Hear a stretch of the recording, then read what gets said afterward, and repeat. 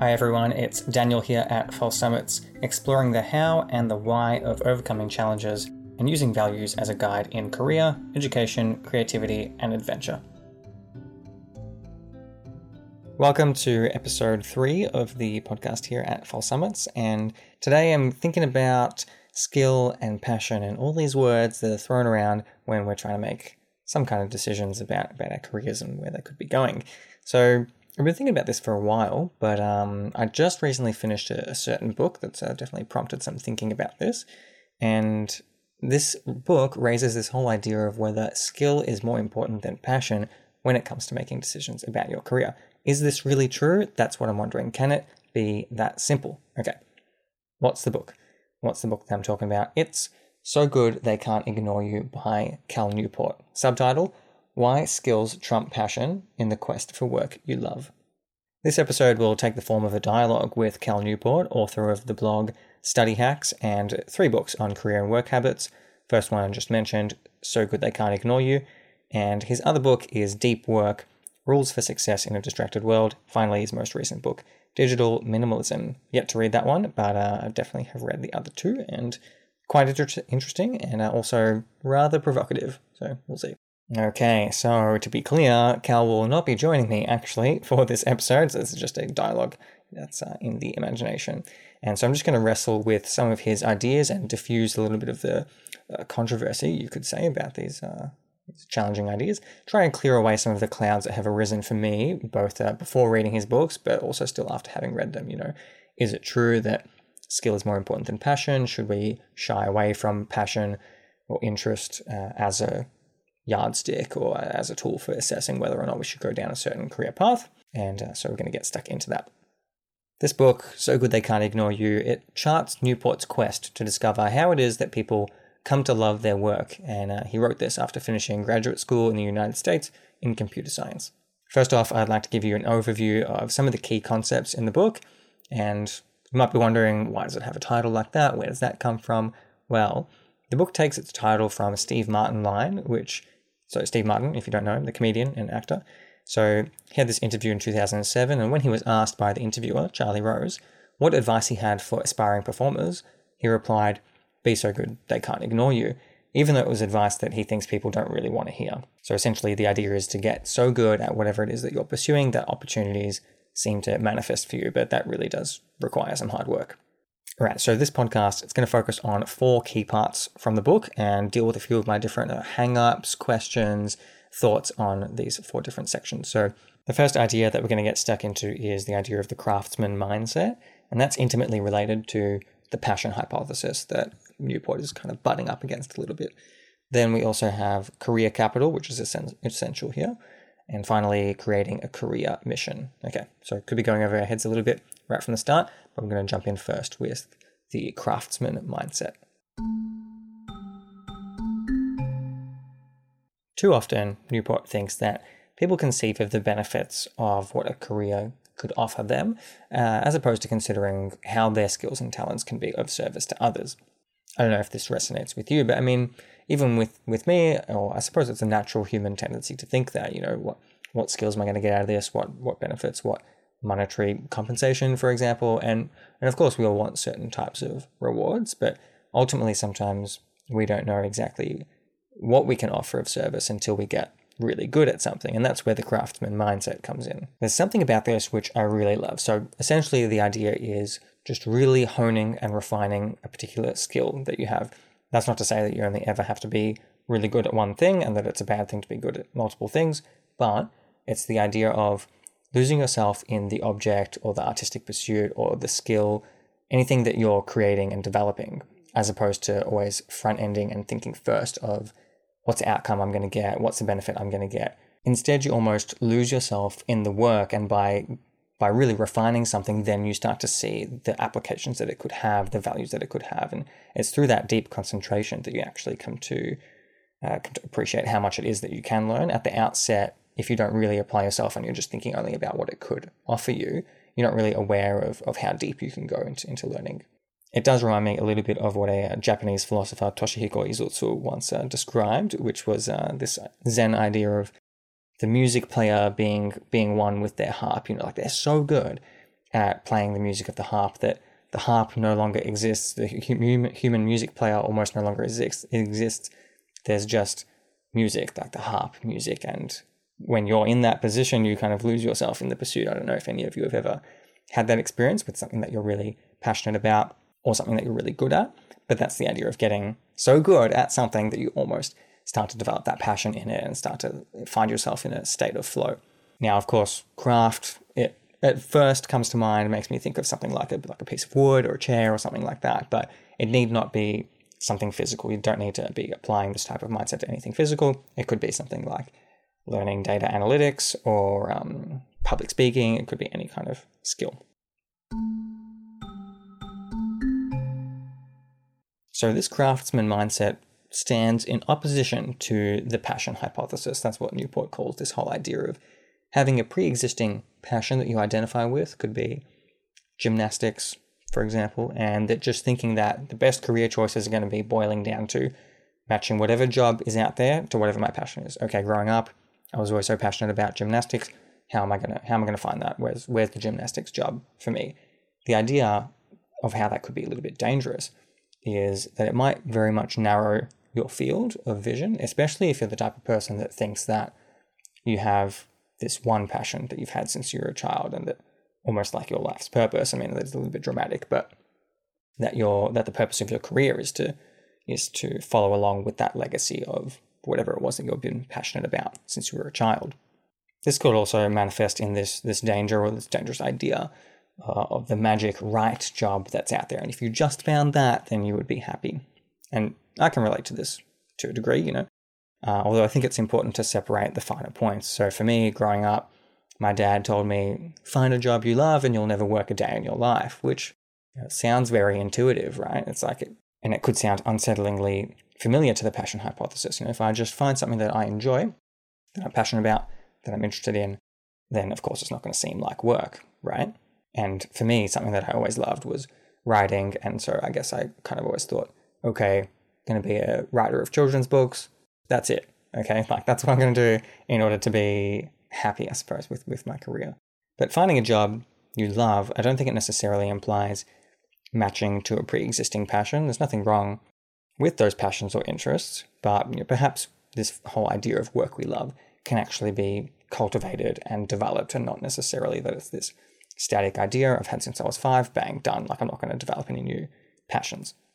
So Newport makes this claim that we don't really even have these pre-existing passions that hold a great sway on our personal identity and ultimate career progression, but he believes instead that these passions emerge once you've really developed some career capital.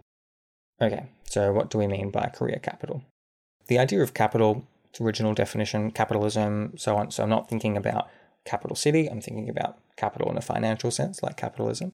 In its original definition, it refers to an amount of financial resources or wealth that is then used for a specific purpose, like investing or starting a company.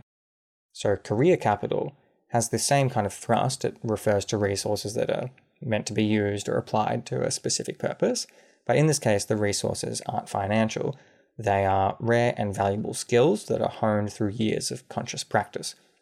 And the purpose that we're applying them to, it's not necessarily the acquisition of shares or a company or anything like that, but it's the acquisition of a greater degree of impact, creativity, and control in one's career. So having a little bit more freedom to choose where you're going, and you get there by building up this store of skills, this capital that you can then apply. One idea with this, for example, is that if you've been in a certain job for 4 or 5 years, for example, and you've really kind of cut out this niche where, let's say, you're the only person that knows how to use a certain type of software or design a certain type of program, you're going to start to become valuable, and that employer is going to want to hang on to you, right? And then let's say you want to do something a little bit more with that. You say, actually, I want to spend more of my time on this programming exercise or whatever it may be.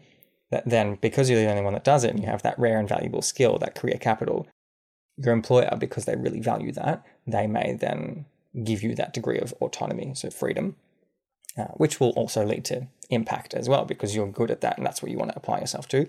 You're going to be having more of an impact with it as opposed to if you had a low degree of skill in that. And the better at it you get, of course, you have a greater degree of creativity, so you can start to carve out a niche like that. Now, of course, that's not just a matter of, okay, I'm good at this certain thing. Hey, employer, do you mind just letting me do this this thing that I want to do? Thanks. Like, of course you can let me. Like, of course, there are many other factors there. You know, you're not just let to do whatever you want.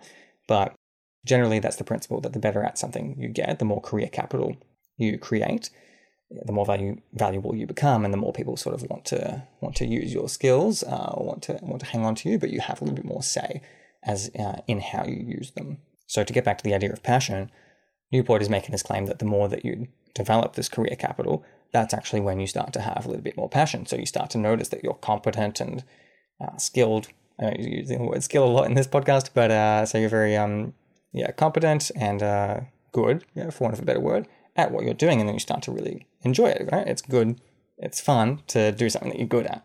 And so these three key outcomes or consequences from developing career capital: control, creativity, and impact.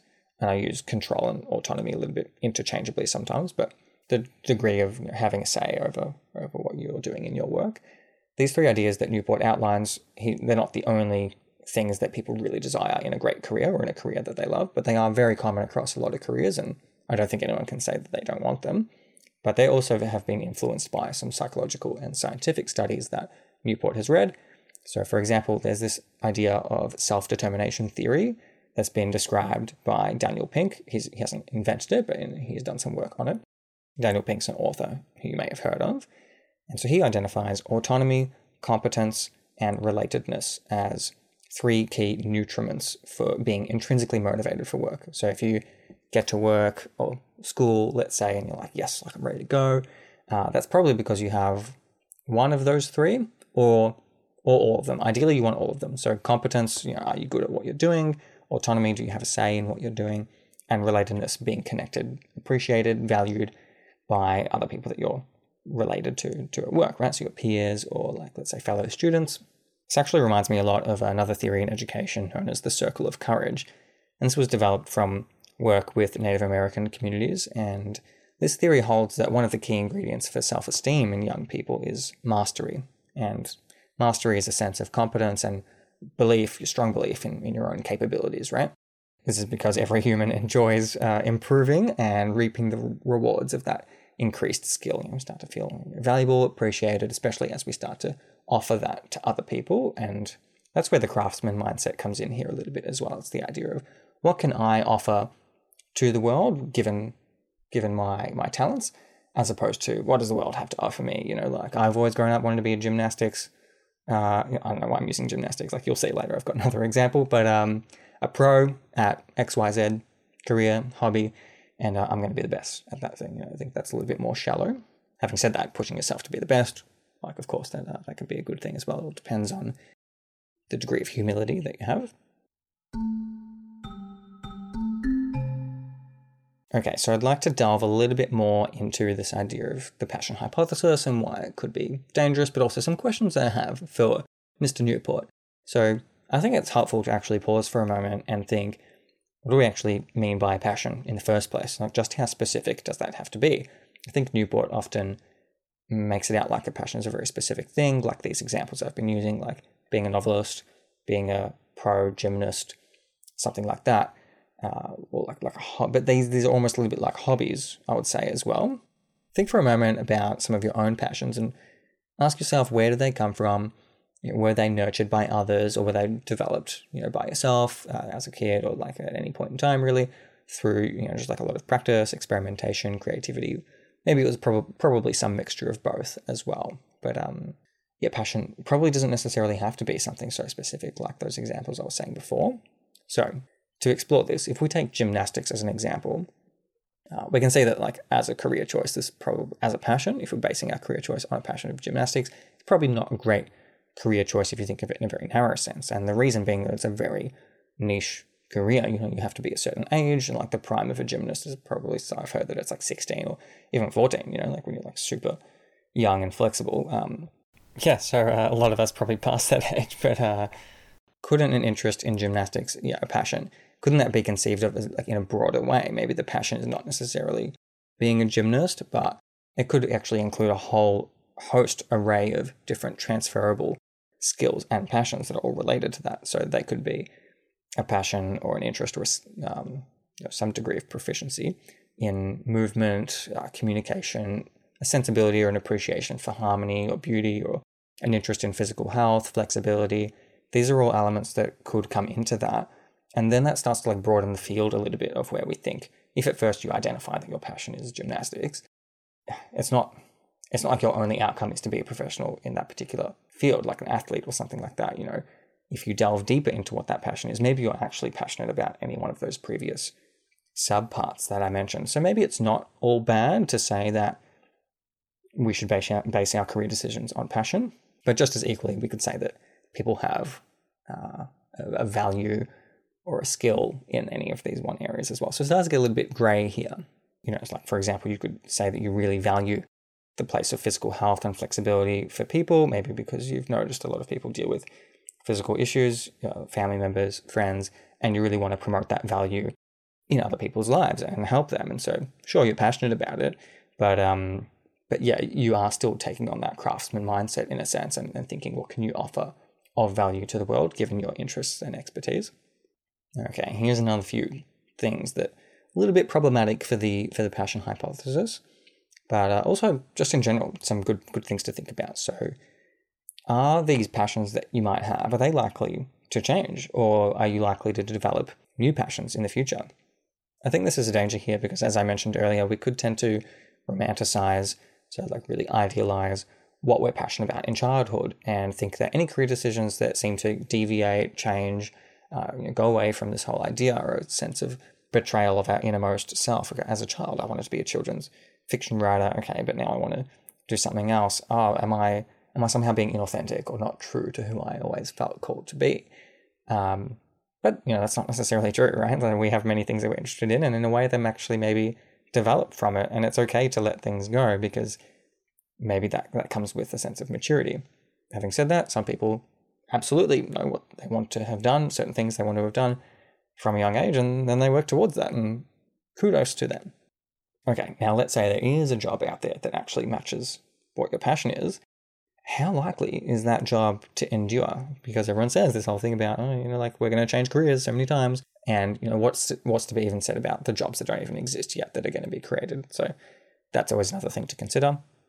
Ultimately, though, if we prioritize the craftsman mindset and how it cultivates the career capital and then allows us to exercise more impact, creativity, and control, we can then exchange these almost regardless of which career we're in. Of course, like some skills are not going to be applicable in other fields, but yeah, so it's almost like we'll bring a sense of passion with us, given our sense of competence and confidence that we have because we've created these stores of capital in other fields.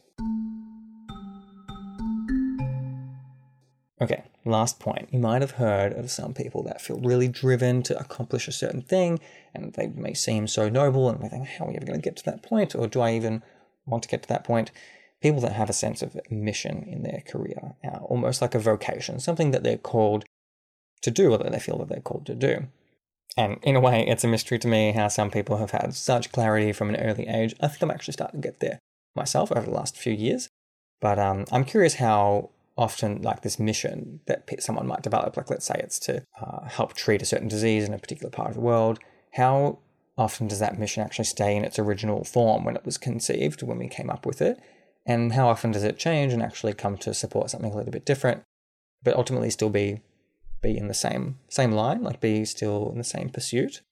So Newport believes that as we get deeper and deeper into our skill and career development, as we're developing career capital in his language, that we start to find some clarity about how our talents can truly be of service to the world, and that is, how can they be applied in a guiding sort of mission? So an overarching narrative to our career. So he cites some people that have started out being a doctor, but then maybe they did volunteer work overseas, and then they were going to go into research, and over time, they start to refine exactly what it is. So they're getting better and better at their field, but then they find that particular cause that they might want to dedicate this accumulation of expertise to.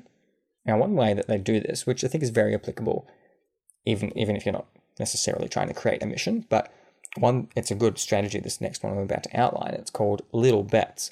And the idea is that, well, the idea is not actually Cal Newport's, but it's an idea from an author and venture capitalist called Peter Sims. And the idea is that while you may have an inclination to pursue a certain mission, say it was the idea about medicine, or let's say it's to popularize archaeology for a wide audience, you don't know if that mission is going to be successful or viable until you make a little bet or a little foray into this new domain. So you bet yourself, like, actually, is that possible if I maybe try and start a TV show, like a small TV show about archaeology? Okay, and then let's say it doesn't work, or let's say you're a comedian. Newport cites the example of Chris Rock as well, and I'm going to experiment with these new jokes, see how they go, and they fall flat, nobody laughs. Okay, it's a failure, but it's the bet didn't work. But now you have some information, you're probably going to try to do something different. So even if you fail, you're still refining your ideas and getting closer to a certain direction or mission that you might be moving into. And let's say it does pay off, you go, okay, now I know that that's a little bit more possible to pursue this. Let's say it's the TV show, or to make this certain kind of comedy. And another idea behind that I think is really quite useful is this idea of getting yourself out of your comfort zone, because if you do something that's a little bit difficult and you mostly master it, then you can push yourself a little bit further the next time, and that's how you start to get better and better at things. To recap, those are the 4 ideas from the book and my thoughts on them. We've got the craftsman mindset, really honing your craft, honing a particular skill. We've got that in opposition to the passion hypothesis, that I'm just passionate about these things, always have been, and I'm going to go find a career that matches that. Done. It doesn't exactly have as much of this sense of I'm going to be self-improving and pursuing my own learning. Also, I've got the idea of career capital and how that creates the three key ingredients, or 3 very popular ingredients for a successful career, or a career that we love, and those are control, impact, and creativity. Finally, the idea of a mission, a guiding mission for one's career.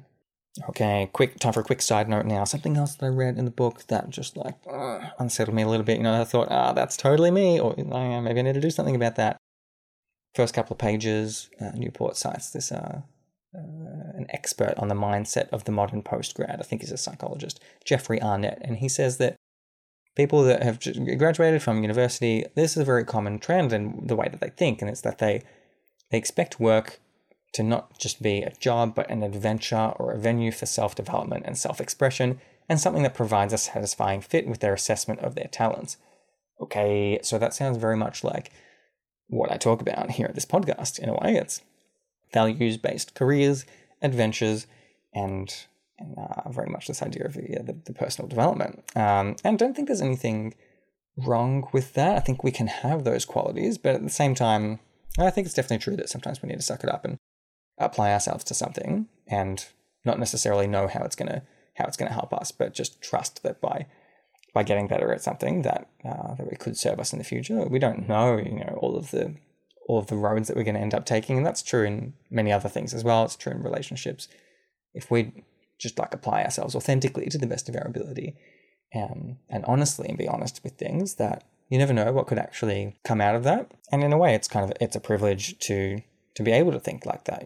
So many people do jobs that maybe they don't love, but they really try and make it of service to other people, and they try and find the good in it. And your job doesn't have to be everything. Your job doesn't have to be the sole venue for self-development, as Arnett says, but it could definitely have space for some degree of self-expression.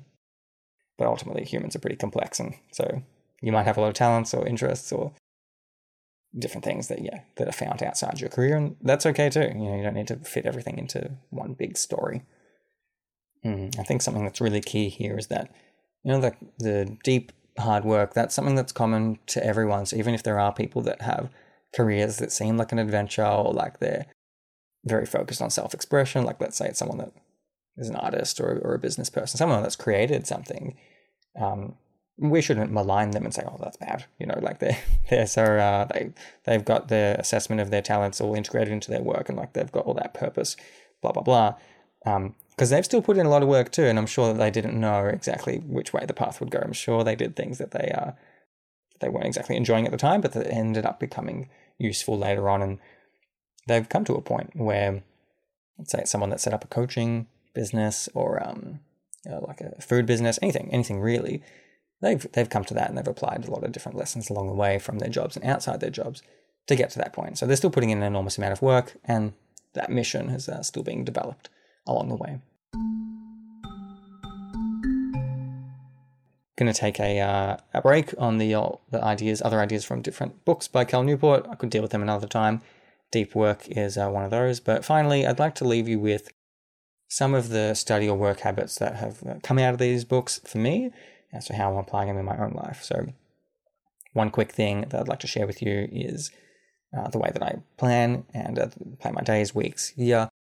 So one thing I've developed is a spreadsheet for counting the number of deep or creative hours on projects. And that's something that's a little bit more challenging to track these days, given the number of hours I actually spend teaching, which is my full-time job.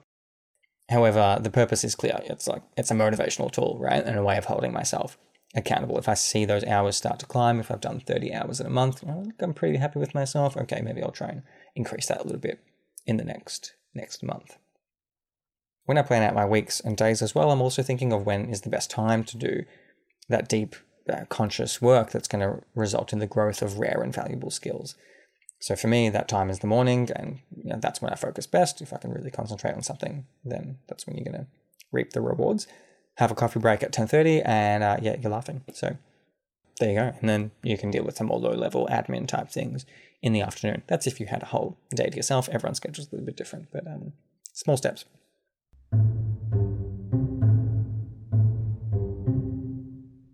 Time for our concluding reflection. Okay, so how do we come to find work we love? Is passion really as unhelpful as Cal Newport makes it out to be? I think there's a lot to be said for mastering skills and having passion as a byproduct. It's important to acknowledge when you might be at the bottom of a certain skill tree and not resting on your laurels, but knowing that there's a lot of different ways that you could go to climb up from there. And there's a lot of stuff that you don't even know that you don't know yet in a given field. And there's a real sense of humility there and drive to improve and be of service. And I really love that. However, I would be cautious to chastise yourself or avoid what you might identify as your own passions, as if that's now a thing to be ashamed of, I wouldn't advise just jumping into any career and hoping that passion will just emerge as you get better at it, because your natural dispositions and prior experience and interests, dare I say passions, will actually have some say over the types of work where you might begin to develop skill and then possibly eventually passion as well. So this is because you might have an idea of what you'd like to contribute your skills and potential to. For example, in my case, I wouldn't have thrown myself into investment banking or politics, as some people said that I would do well there. I'm like, really? I cannot see myself there. But rather, I went along with some of my interests: history, writing, journalism. You have to start somewhere. And yet, always you have to be open to new vistas and passions and missions emerging as well. Life's short, so let's focus and appreciate the twists and turns along the way. Thank you for joining me in that third episode of the False Summits podcast on skills and passions. If you haven't already, consider subscribing, leaving a review on Apple, iTunes, or both. And it really helps the show to be found, and I want to help as many people as possible. I want to hear your stories as well, just as I share what I've learned along the way. So if you've done that, you're a legend, and keep it up. Thanks for listening. If you'd like to learn a little bit more, you can head over to my website, www.falsesummits.org, and you can find some show notes for the episode, a few different episodes from past archive, got some resources and blogs up there as well, so definitely welcome to check that out. Otherwise, I'll be seeing you next month. Have a good one. Take care. False Summits partly owes its existence to Claire Fogarty and Michael Zampogna, two stalwart creatives and longtime friends. A huge thank you to Claire for her music production, and to Michael for the uplifting design that you see before you on your screen. Alright everyone, that's it from me for today for this episode. I'll see you next time. Take care.